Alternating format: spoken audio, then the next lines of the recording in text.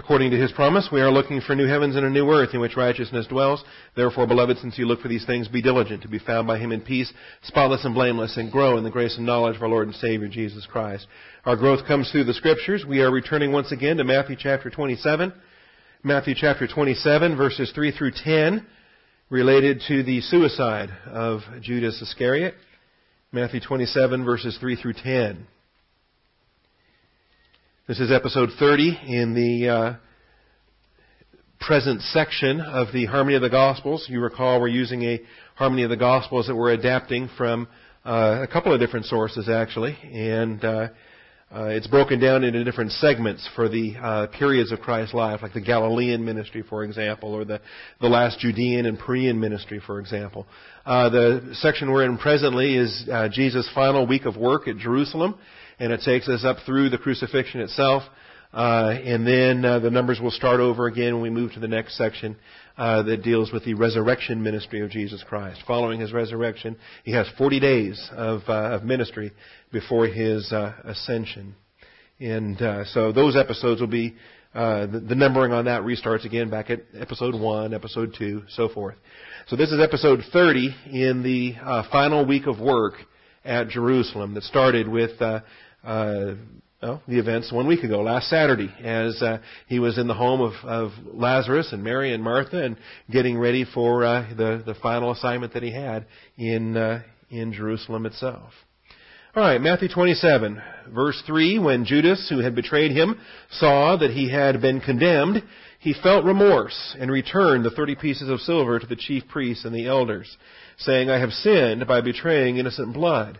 But they said, what is that to us? See to that yourself. And he threw the pieces of silver into the temple sanctuary and departed. And he went away and hanged himself. The chief priest took the pieces of silver and said, it is not lawful to put them into the temple treasury, since it is the price of blood. And they conferred together, and with the money bought the potter's field as a burial place for strangers. For this reason that field has been called the field of blood to this day. There's another reason also that we learn about in the book of Acts. There's two reasons why it's called the field of blood to this day. Then that which was spoken through Jeremiah the prophet was fulfilled, and they took the 30 pieces of silver, the price of the one whose price had been set by the sons of Israel. And they gave them for the potter's field as the Lord directed me. All right, Jeremiah is cited while Zechariah is quoted, and we will discuss the nature of this fulfilled prophecy out of Zechariah 11:13. When we reach that far. So far, we're still dealing with issues of repentance and regret. So we're looking at the term in verse 3 that said, he felt remorse. He felt remorse. All right? Isn't that special? He felt remorse. Okay. Well, let's open with a word of prayer and ask the Father to bless our thinking and to guide our study today. Shall we pray?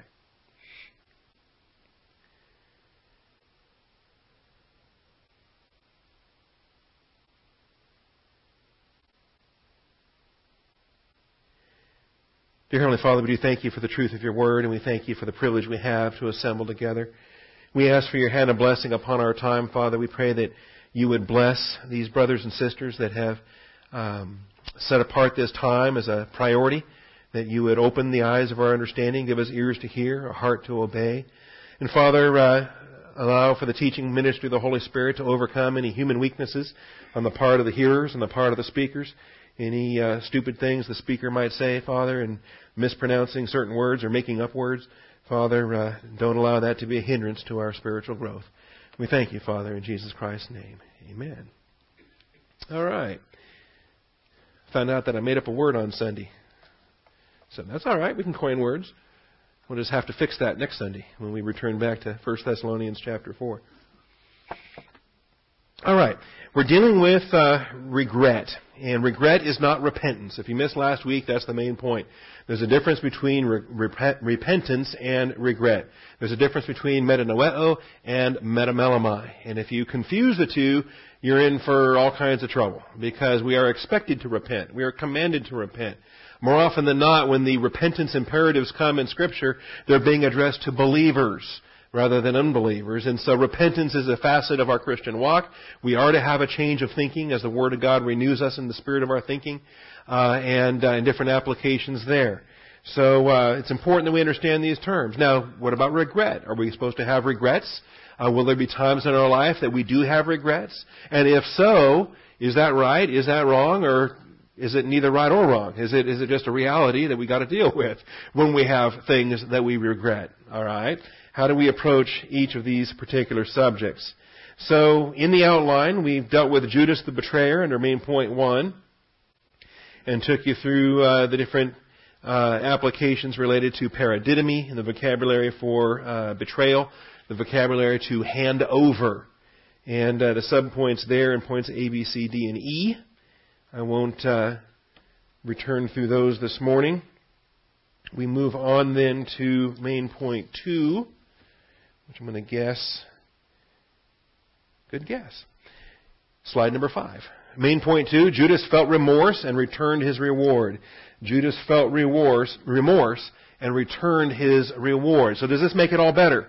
Does this solve the problem? If you feel bad about something, does that then remedy whatever it is that you did? Or if you apologize for it, does that make it go away? Or is there some way that you can make up for it? Can you return, like he's trying to do here, return the money and kind of undo what was done? Why is it that human beings operating under guilt feel compelled to try to undo something, or try to do something, or try to fix something? Let's sew some fig leaves together. Let's try to make up for the fact that we're naked. And as if being naked is the problem. No, being naked isn't the problem. God designed you naked. The problem is you sinned. You rebelled. You ate the fruit you weren't supposed to eat from the tree you weren't supposed to eat from. Nevertheless, guilt wants to do something. All right, and it's important, I think, that we identify with this.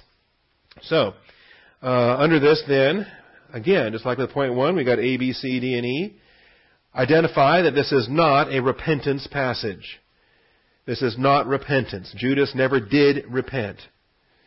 The verb for repentance is metanoeo. The noun for repentance is metanoia, and we do not have either in this passage. Judas did not repent. Additional studies could be done on that, but we're going to let that go for this morning. Understand, though, repentance is a thinking activity. It is a change of thinking. As such, it is a function of the mentality facet of the soul. It is not a function of the emotional facet of the soul. How do you define the human soul? Mentality, emotions, conscience, self-conscience, volition. You have the capacities of soul that every human being is designed with. All right? So try to separate out. It might be tough, okay? Because we live in a touchy-feely kind of generation, all right? Repentance is not an emotional activity. It is driven by the mentality facet of the soul, not the emotional facet of the soul.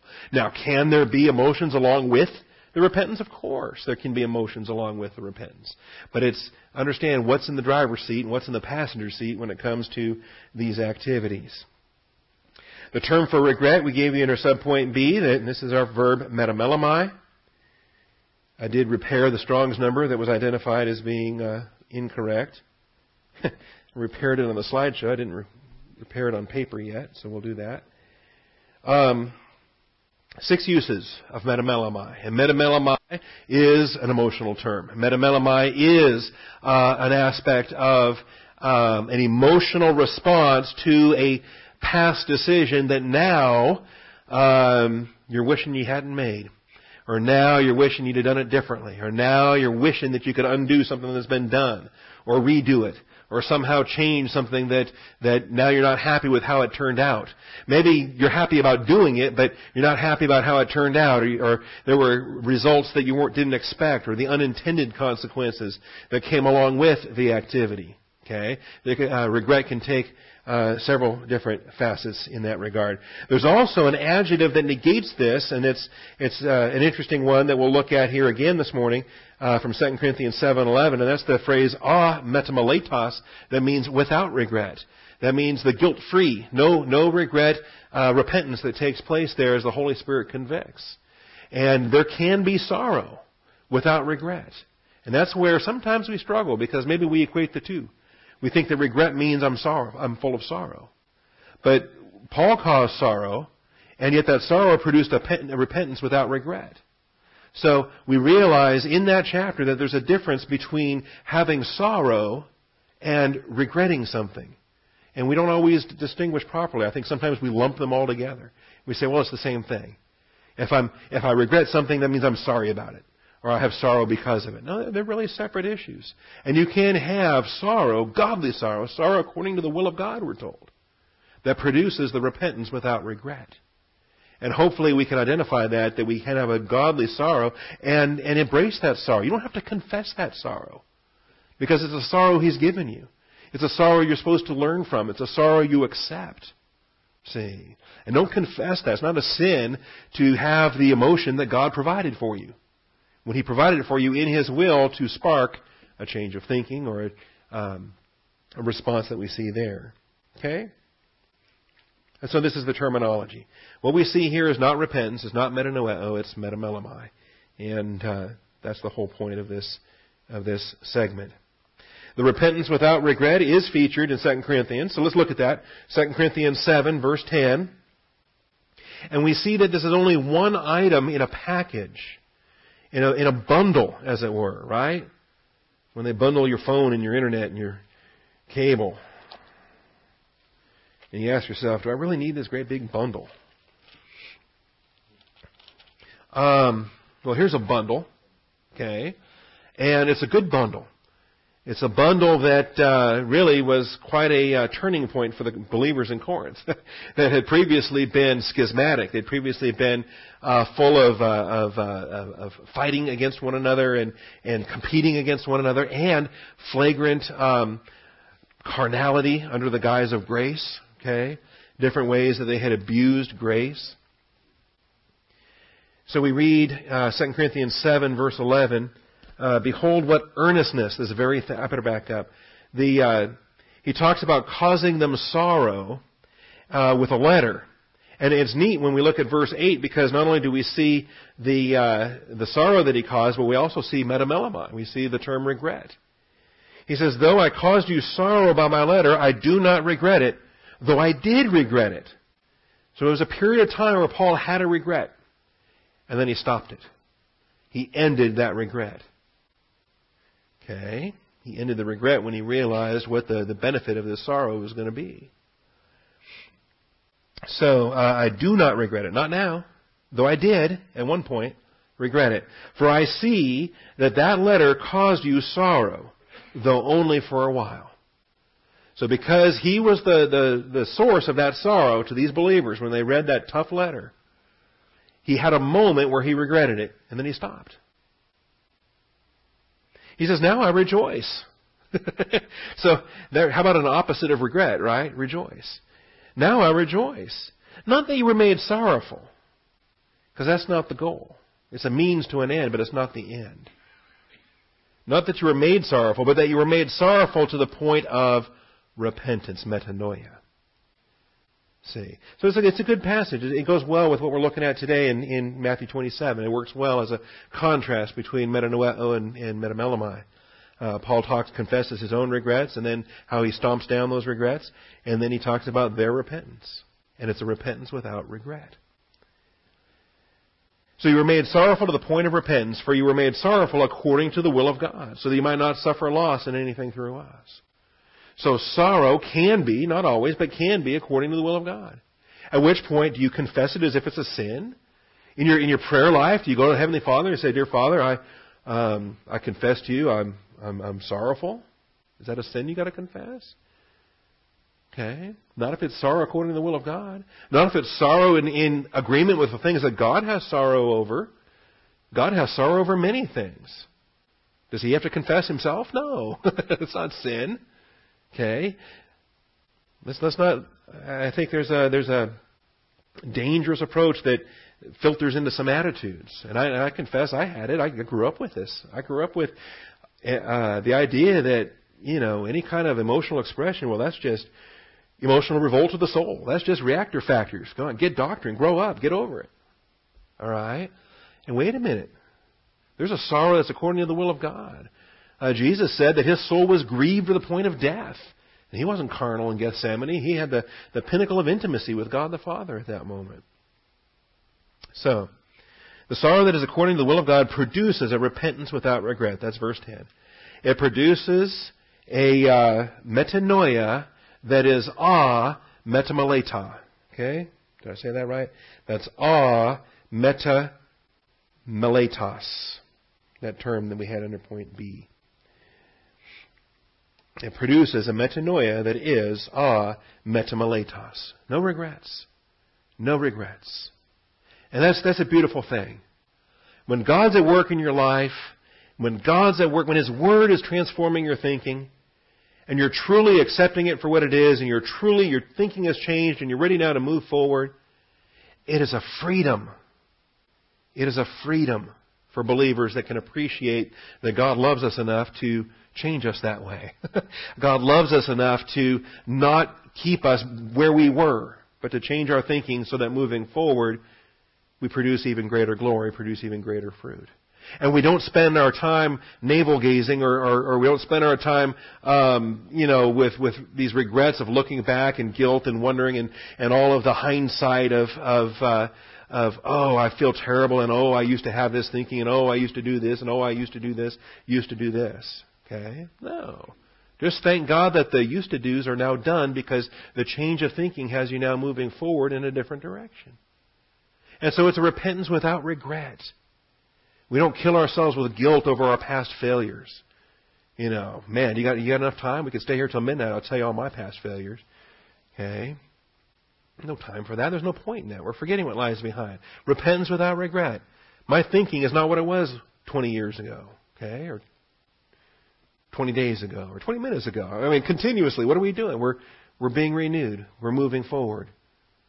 And we can thank Him for that. A repentance without regret. Leading to salvation. Is that type 1, type 2, or type 3? Okay? It's type 2. Salvation. Not an unbeliever receiving eternal life, but a believer who the next time that temptation snare comes along, he's going to have victory. Doesn't matter if he's had 15 failures in a row in the past. The next time that temptation hits him, because this change of thinking was produced by the Father, the next time that temptation hits him, the salvation is there. The Word of God is able to save you. Say, with humility, receive the Word of God implanted, which is able to save your soul. And so there it is. But the sorrow of the world produces death. If you're responding to the cosmos production of sorrow, which is nothing about tearing you down and killing you with guilt and trying to make amends, trying to somehow pay a penance because I'm so sorry over what I've done. I'm gonna work to make it better. I'm gonna work to recompense what I've done. I'm gonna return my 30 pieces of silver. I'm gonna sow fig leaves. Or I'm gonna do whatever. What does that really produce? Does that solve your carnality problem? It actually plunges you into even deeper carnality problems. It actually plunges you into worse cycles of human effort and works. It's certainly not motivated by the Holy Spirit. You're listening to some other spirit. So where's the reward in that? All right, so repentance without regret is featured in 2 Corinthians. Sorrow according to the will of God produces this, and a package of additional attitudes for divine good production. Look what else comes with this. Earnestness, we're told in verse 11. What earnestness this very thing, this godly sorrow has produced in you. So in addition to the repentance without regret, it also produces an earnestness. It also produces a vindication, a legitimate vindication, not the human self-justification, so forth, but a legitimate vindication, leaving yourself in the Lord's hands. The Lord's the one. He's the one. Vengeance is His. That's my vindication. What indignation. What fear, what longing, what zeal, what avenging of wrong. In everything you demonstrate yourself to be innocent in the matter. That's why I say it's freedom. There's no more power over you. There's no more... Satan's got a huge power over believers when they're terrified that certain things are going to be found out. That, what if they find this out about my past? What if my church finds out? What if my pastor finds out? What if my wife finds out? What if my children find out? What if, and there's all that, and there's a power over you, a fear. That, don't rock the boat. Do what I say. Go along, or you wouldn't want this to come out, would you? And think about the power that holds over believers sometimes for years. Years and years and years. They're living with the shame of something that We should just have the freedom to let it go. Repentance without regret. All right. And point D, tears don't count. All right? Tears don't count. Hebrews 12:17. Emotional responses and pleas are irrelevant to the spiritual realities we operate under. Emotional responses and pleas. Oh, Dad, I'm so sorry. I'll never do it again. Please don't ground me. Please don't. All right. Don't take away my car. Don't take away my phone. Don't take away my... I want to go to this dance. I want to, Okay. Any illustrations are purely fiction. No actual historical persons or events are featured in this message. I don't need to use my own kids for illustrations. I'll tell my own stories now that Mom's in heaven. I spent more time grounded than ungrounded, I think, in my high school years. Hebrews 12:17. And the best part is my nemesis, my sister, who always seemed to be the agent of getting me grounded. No, I love her. She's probably listening to this message. I think she follows Life of Christ. In any event, no, I love her. I should have been grounded more than I was. All right, but here's the example of Esau, and it says, backing up to verse 14, pursue peace with all men and the sanctification without which no one will see the Lord. See to it, and that's experiential sanctification, by the way. Okay, and that's not the positional sanctification of getting saved. Hebrews is written to believers. See to it that no one comes short of the grace of God. This is phase 2, not phase 1. Remember, we're not worried about all have sinned and fallen short of the glory of God, Romans 3:23. We're past that. We're saved. We're born again. He's given us His glory. He's given us His righteousness. It's been imputed to our account. So that's a falling short that no longer bothers me. Okay, I can use the Pharisee line. What is that to me? When they're rejecting the 30 pieces of silver, they said, "What is that to us?" Okay, that all have sinned and fall short of the glory of God. What is that to us? Okay, we're redeemed. We are in His glory. We are in His righteousness. I'm no longer concerned about that. This, however, is a falling short that does concern me. And it concerns me for my own sake, my own walk, my family, my marriage. It concerns me for my flock. I want believers in my congregation to not fall short of grace. That no root of bitterness springing up causes trouble. So get it at the root. Get it before it springs up. Root it out early as you can. As soon as you identify that it's buried, and maybe it's buried deep, I don't care how deep, root it out. Because as soon as it surfaces, as soon as it's sprouted forth and you can visibly see it, you know how much damage it's already done? And by it many be defiled. You're not going to only hurt yourself in this. It's going to have consequences in your marriage, in your family, in your church. And that there be no immoral or godless person like Esau. Really? A Christian could be immoral? A Christian could be godless? Mm-hmm. Who sold his own birthright for a single meal. For you know that even afterwards, when he desired to inherit the blessing, he was rejected, for he found no place for repentance, though he sought for it with tears. Now, he desired to inherit the blessing, and yet without repentance. What does that tell you? People will want things, but on their terms, not God's. They will want things, but in their way. Okay? Yeah. The blessings of the Abrahamic covenant? You bet. Who wouldn't want that? But in God's terms? No, I want it my way. It's no different than Cain bringing his vegetables.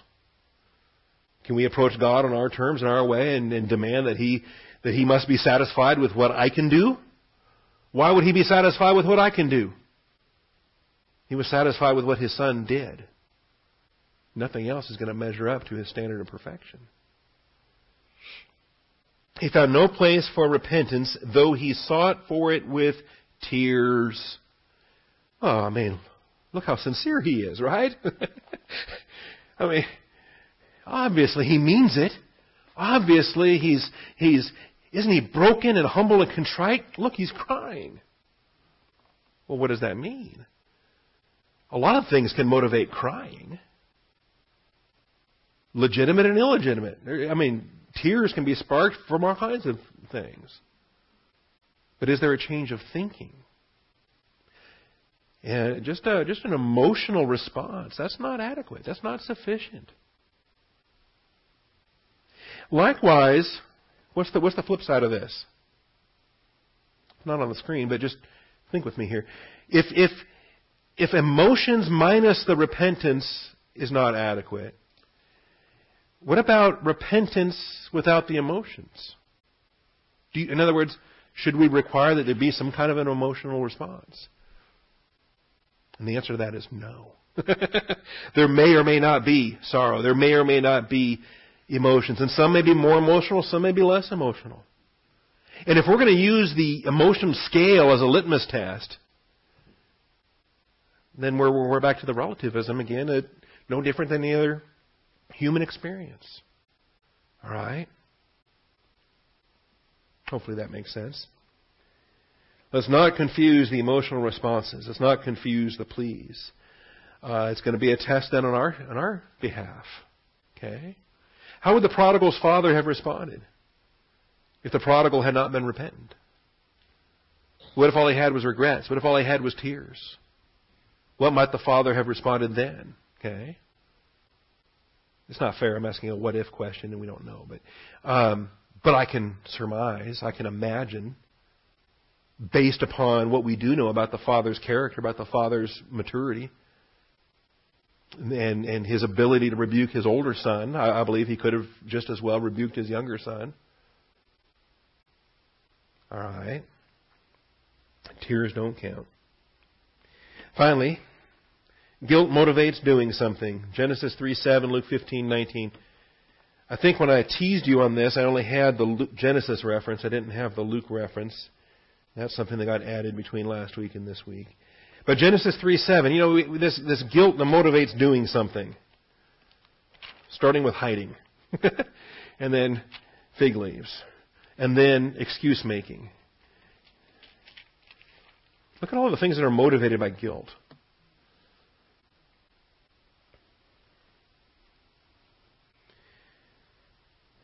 Remarkably enough, the woman's eyes were not open when she ate the fruit. The woman did not become spiritually dead when she ate the fruit. Because she ate the fruit in verse 6. And then she gave also to her husband, and he ate, also in verse 6. And it's not until he ate that the eyes of both of them were opened, in verse 7. See that? The man is the accountable member of this stewardship. He's the federal head of the human race. She's under his sovereignty. He falls, she falls. We're all in Adam. All right. Then the eyes of both of them were opened, and they knew they were naked. And they sewed fig leaves together and made themselves loin coverings. Well, who told them to do that? What gave them that idea? Why? Whatever impelled that? They heard the sound of the Lord God walking in the garden in the cool of the day, and the man and his wife hid themselves. Why? What motivated that? Kind of gives you the clue right away that they weren't very confident in the fig leaf activity. Not only does it motivate doing something, but then you're left wondering, well, was that sufficient? Is that going to cut it? And one verse later they said, we're not really impressed with what these fig leaves are doing. Let's hide. Okay.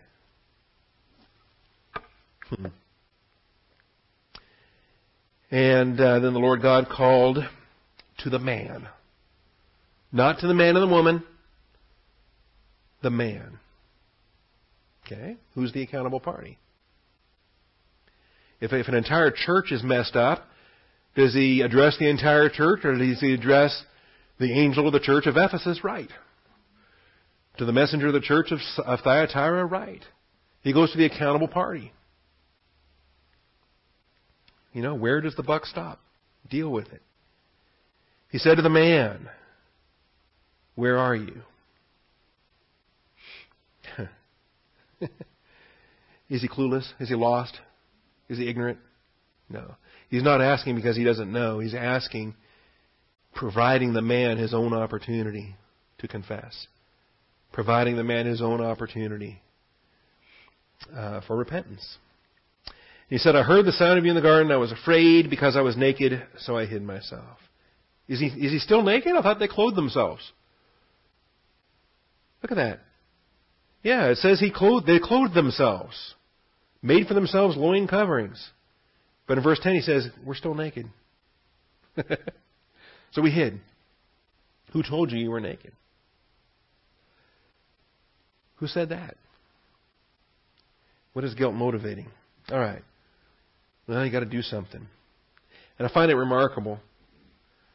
Unbelievers, atheists, militant atheists, they deny God, they hate the God they deny, but they still have something within them called conscience, this facet of the human soul. They still have some intrinsic recognition that they want to be a good person, or they want to do good things, or that they're better than other people, or whatever. Okay? Or that you are somehow bad for the attitude you have against them. Right? How dare you judge what I'm doing? That your judgmentalism is wrong of their whatever. Okay? Well, why do you hold to a right and wrong standard? And what's the basis for that standard? What's the absolute grounding for that standard? On atheism, there is no ground for an absolute right versus wrong. All right, don't get me going on that. Luke 15. Luke 15:19. Here's another example. I got to do something. I got to do something.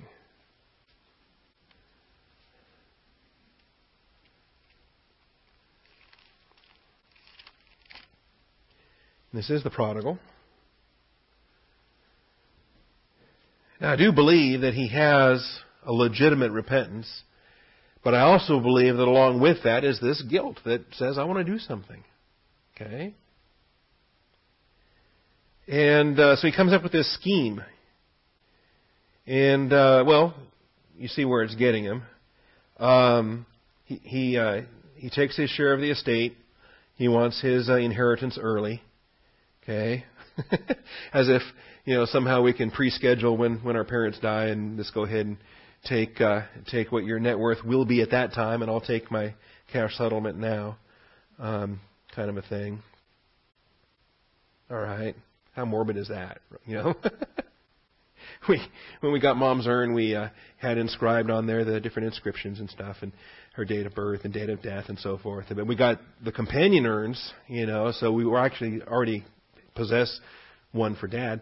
But I assured him that we didn't pre-engrave it. We didn't, schedule the date that we were going to intend to bump him off or anything related to that. All right. No, I'm not in a hurry to collect my share of the estate. But he was, and he took it on a cash settlement, and he departed. And before you know it, it's gone. And he had spent everything. He had spent everything. Is all income supposed to be consumable? Is all income supposed to be spent, or is some of it, what do you do with it? Anyway, he spent it all. And then a severe famine occurred in that country, and he began to be impoverished. So he went, got to do something. Okay? And all of these efforts to do something rather than repent. It's not until he comes to his senses that he then returns. So he went and he hired himself out to one of the citizens of that country. And he sent him into his fields to feed swine. So things are just getting worse. All right? Swine are an unclean animal. He's living among pagans. He's living in a region and exposed to all kinds of defilements. And he would have gladly filled his stomach with the pods that the swine were eating. Well, why didn't he? And no one was giving anything to him. They were watching him, and making sure he wasn't stealing their food, and he couldn't afford much based on the salary he was getting there. But verse 17, when he came to his senses, and I love that. I love that because I think that's an idiom, that's a phrase. It goes well with insanity. Okay, the idea that your repentance, if you're not in the will of God, where are you? Yeah, anywhere you are attitudinally that requires repentance is insane. At its core, why are you defying the living God? How insane is that?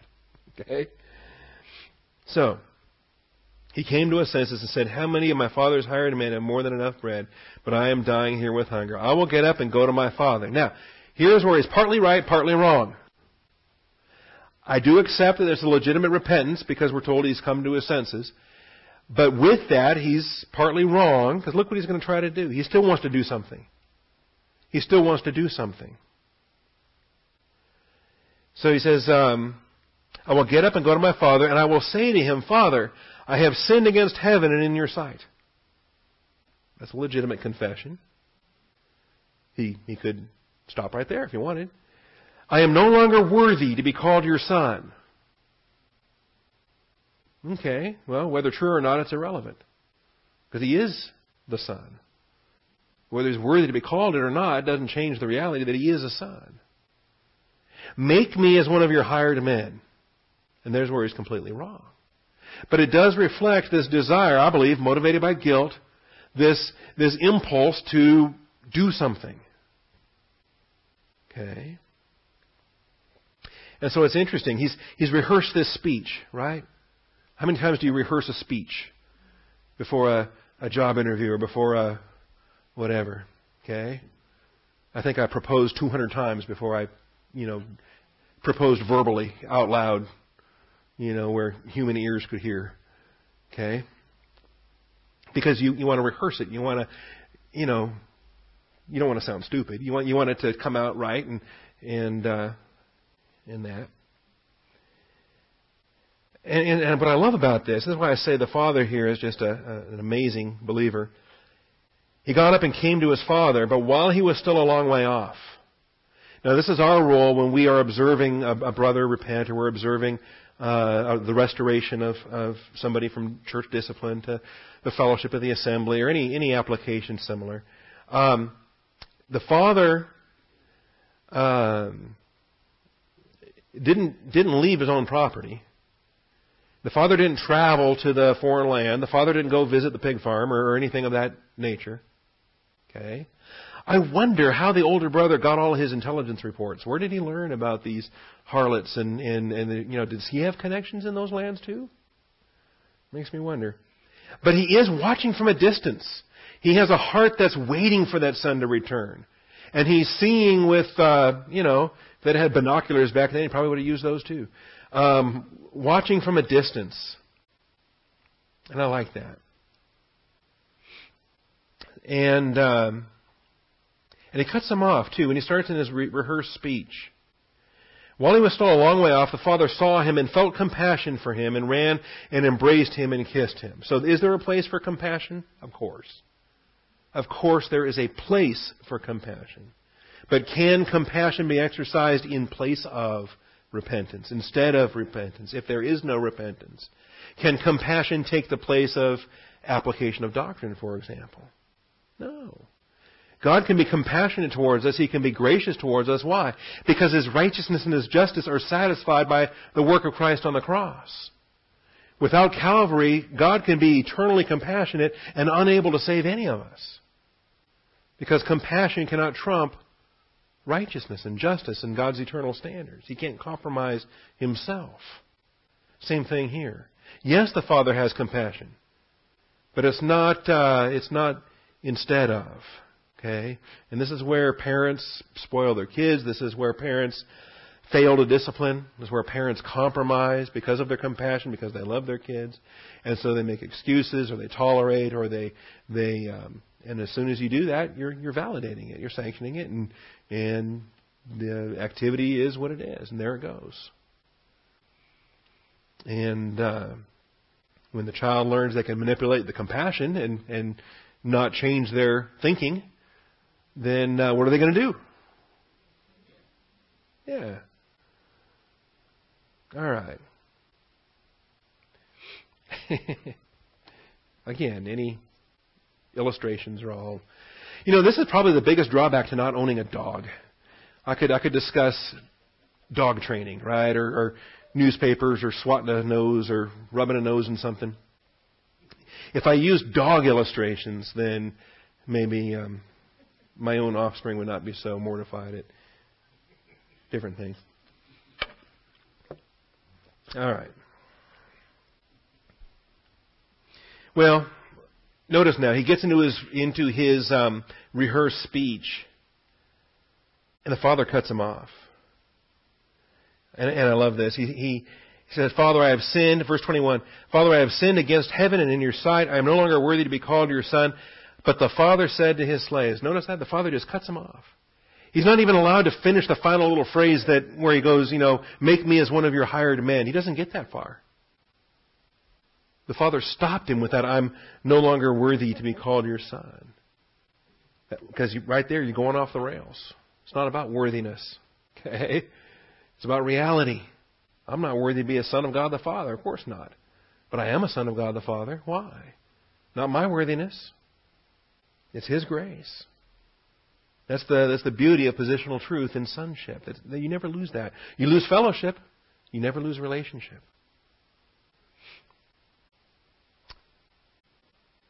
So there we have it. All right, guilt motivates doing something. Now, point 3 then. Judas went away and hanged himself. Judas went away and hanged himself. Now, we're going to have to take verse 5 and harmonize it with Acts 1:18.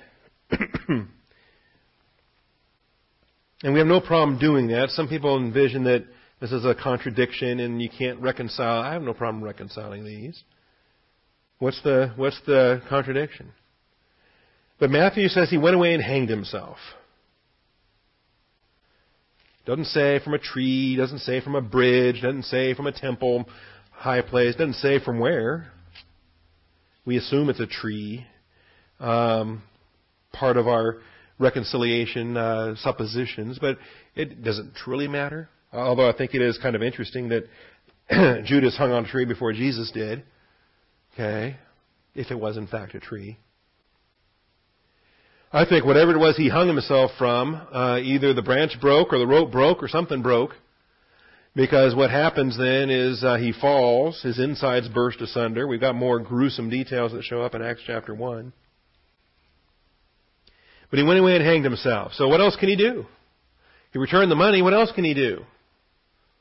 Well, at some point in human hopelessness, under satanic whisperings, there's nothing else you can do. It's the only solution. There's no hope. There's no way out. The world will be better without me. Okay? And here's the best solution. And, my kids can have a real father instead of this loser. My wife can have a better husband. The church can get a real pastor. It's just, as long as I'm here, I'm just making a big mess of everything anyway. And, man, all the destruction. I'd be better. They would be better if I was dead. Okay? Plus the church gets $1 million. Okay?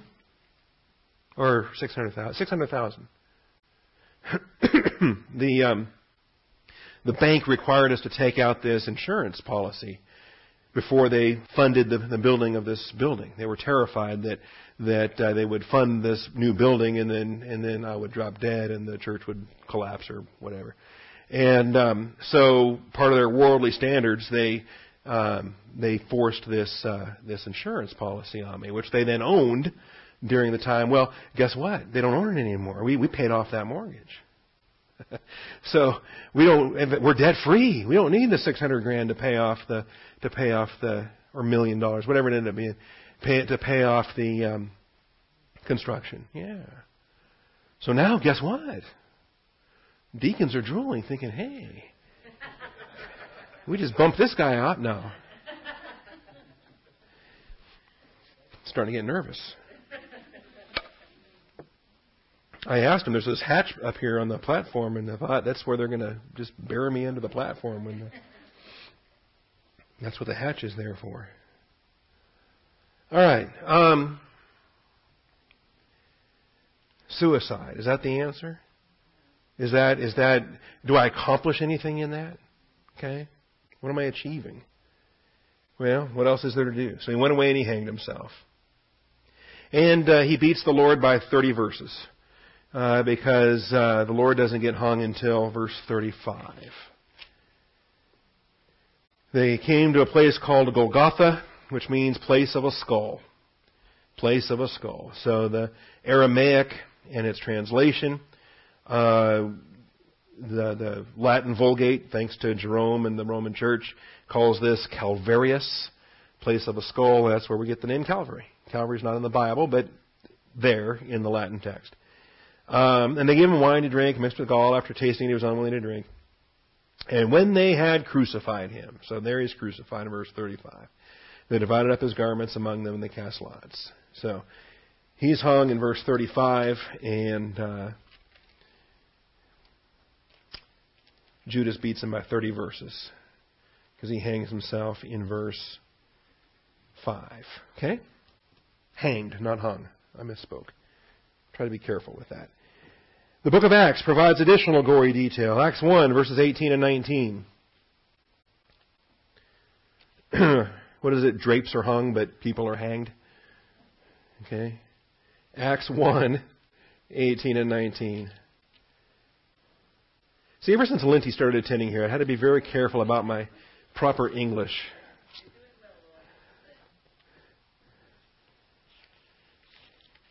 The Americans and the British separated by a common language. All right, Acts chapter 1. The book of Acts provides additional gory detail. Acts 1. And specifically verses 18 and 19. We'll get a little bit wider context on this. And then this is before the church. It's vital we identify this. Pentecost isn't until Acts 2. Church age does not begin until Acts 2. But they had to replace the 12th apostle in Acts 1. There are 12 apostles of the Lamb. There are 12 apostles whose names will be written on the foundation stones of the New Jerusalem. And apostles of the Lamb are different from church age apostles like Paul and Barnabas and James, okay? And the 12. The apostles of the Lamb are both apostles of the Lamb and church age apostles, okay? So Peter, James, Andrew, they're apostles of the Lamb because they were apostles during the stewardship of Israel before the day of Pentecost. And so, verse 15 says, at this time Peter stood up in the midst of the brethren. A gathering of about 120 persons was there together and said, Brethren, the scripture had to be fulfilled, which the Holy Spirit foretold by the mouth of David concerning Judas, who became a guide to those who arrested Jesus. So they recognize this as fulfillment of scripture, fulfillment of prophecy. For he was counted among us and received his share in this ministry. Now this man acquired a field with the price of his wickedness. He acquired a field, that is, the money that he earned by his betrayal was used to purchase that potter's field. Judas himself didn't live long enough to see it, and he didn't own it. We don't have any problem with that idiom. This man acquired a field with the price of his wickedness, and falling headlong, he burst open in the middle, and all his intestines gushed out. Yuck. All right. Wouldn't you know it? The very field where he chose to go out and hang himself was the very field which the high priest purchased to be the burial plot for the strangers. How's that for a coincidence? Okay. Not coincidence. Well, it's sovereignty, right? Calvinist luck. It's the sovereignty of God related to these things coming together. You know, who would have thought that the mountain that Abraham almost sacrificed Isaac on would 2,000 years later become the Temple Mount, right? Or 1,000 years later become the Temple Mount. All right, no coincidence. So it became known to all who were living in Jerusalem, so that in their own language that field was called Hakeldama, that is, field of blood. For it is written in the book of Psalms, let his homestead be made desolate, let no one dwell in it, let another man take his office. Okay? In those corny email jokes about the presidential election, let another man take his office. Okay? They make for corny email jokes, but the application is not United States American politics. It's a recognition that a traitor held an office that had to be replaced. And so they're going to replace it. It is necessary. It's a have to. Of the men who accomplish. Why is it necessary? Because it's prophesied. The 12 apostles will sit on 12 thrones that will judge the 12 tribes of Israel. And the Lord had a message for them in the Olivet Discourse. It is necessary that of the men who have accompanied us all the time that the Lord Jesus went in and out among us, beginning with the baptism of John until the day he was taken up from us, one of these must become a witness with us of the resurrection. Now, how many were there? Evidently, there were several. Not only the 12. Several. There's 2 that are listed here. They put forward 2 men, Joseph called Barsabbas, who was also called Justus, and Matthias. All right, Matthias is the one they select. And they prayed and said, You, Lord, know the hearts of all men. Now, I find this remarkable because some people are very critical of this, and some people reject this. And they say, no, Matthias was not a legitimate apostle. Paul was the 12th apostle. They have this theology or this tradition that makes Paul the 12th apostle and so forth. Well, not what these men thought. Okay? And they went to the Lord in prayer, and they drew lots. And from this day forward, he was added to the 11. And never again do we have the Hendeca terminology. We have the Dodeca terminology from this point forward. They're always called the 12 for the rest of the book of Acts. They're called the 12. Now, I'll tease you with a verse I don't totally understand. It says, You, Lord, who know the hearts of all men, show which one of these 2 you have chosen to occupy this ministry and apostleship from which Judas turned aside to go to his own place. That's a puzzle. That's a mystery. That's a mystery. Where did he go? Talking about the field? Talking about suicide? Or where did he go after he died? And what's his own place? And there's things there that I want to explore down the road. I know a lot of things have been done with that related to some pretty extraordinary things. Talking about the abyss and talking about Antichrist and the different theories that the beast is the one who was and is not and is to come and so forth, related to the 2 people called sons of perdition, that his place is the place of perdition. In any event, I'm not yet prepared to teach such with conviction. Let's just leave it at this. He's dead. All right? He's dead. He's the son of Simon Iscariot, and now he's dead. Which brings us to the blood money. Point 4. Blood money was a problem. Blood money was a problem. And this is why hypocrisy is always a problem. This is why compromise is not a solution. One compromise will always lead to the next. And hypocrisy leads to more hypocrisy, to cover up for the first hypocrisy. Lies have to be expanded with more lies. Darkness only leads to more darkness. And so now they're in this conundrum. And it's interesting, but if you go back to it's not too far back, you go back to the bargain in chapter 26, and it's evidently it's nighttime. Evidently it's private. He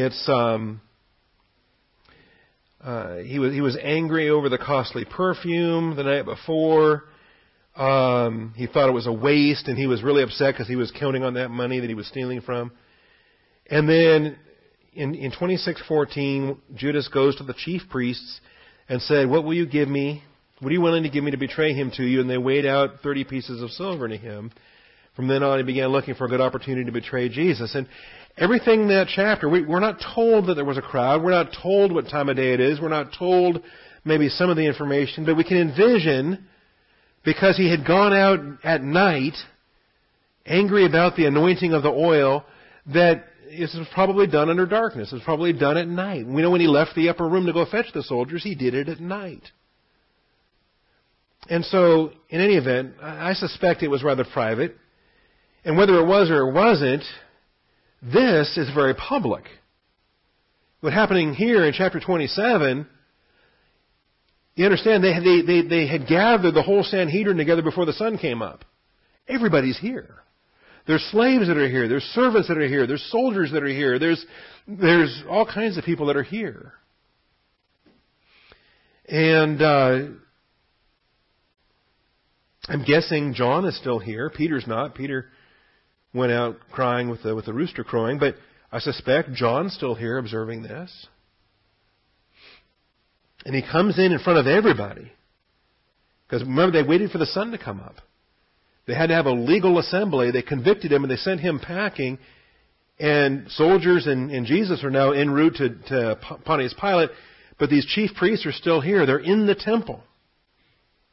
And Judas comes in front of everybody, admits his role in the betrayal. I have sinned by betraying innocent blood. And so their denial, what is that to us? What are you talking about? Right? What is that to us? Who are you? What is that to us? See to that yourself. So he throws the pieces of silver into the temple sanctuary. You know, you can imagine flinging through the open door or something. And he departs. Now, you understand the embarrassment factor? You know, here's these chief priests. They're kind of standing there. Everybody's looking at them. And they know what the money is. Most of them. A lot of them probably. All right. But maybe there's some there that don't. I mean, was it all 70 that agreed to the 30 pieces of silver? Some of them don't. And these coins are just laying there on the temple floor. Well, who's going to pick those up? What are we going to do about that? What was that scene all about? Okay. So now they're in a dilemma. The chief priests took the pieces of silver.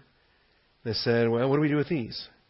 It's not lawful to put them into the temple treasury since it's the price of blood. We can't accept this. We can't accept this. And they're right. The law prohibits it. Their own traditions prohibit it. They are not allowed to accept it. It cannot become a donation to the temple. Because it's blood money, the price of blood. Never mind the fact that they're the ones that paid it. Now, see, that's what makes this whole thing so hypocritical. Makes the whole thing so ironic. They're the ones that paid it. It wasn't legal to pay it either.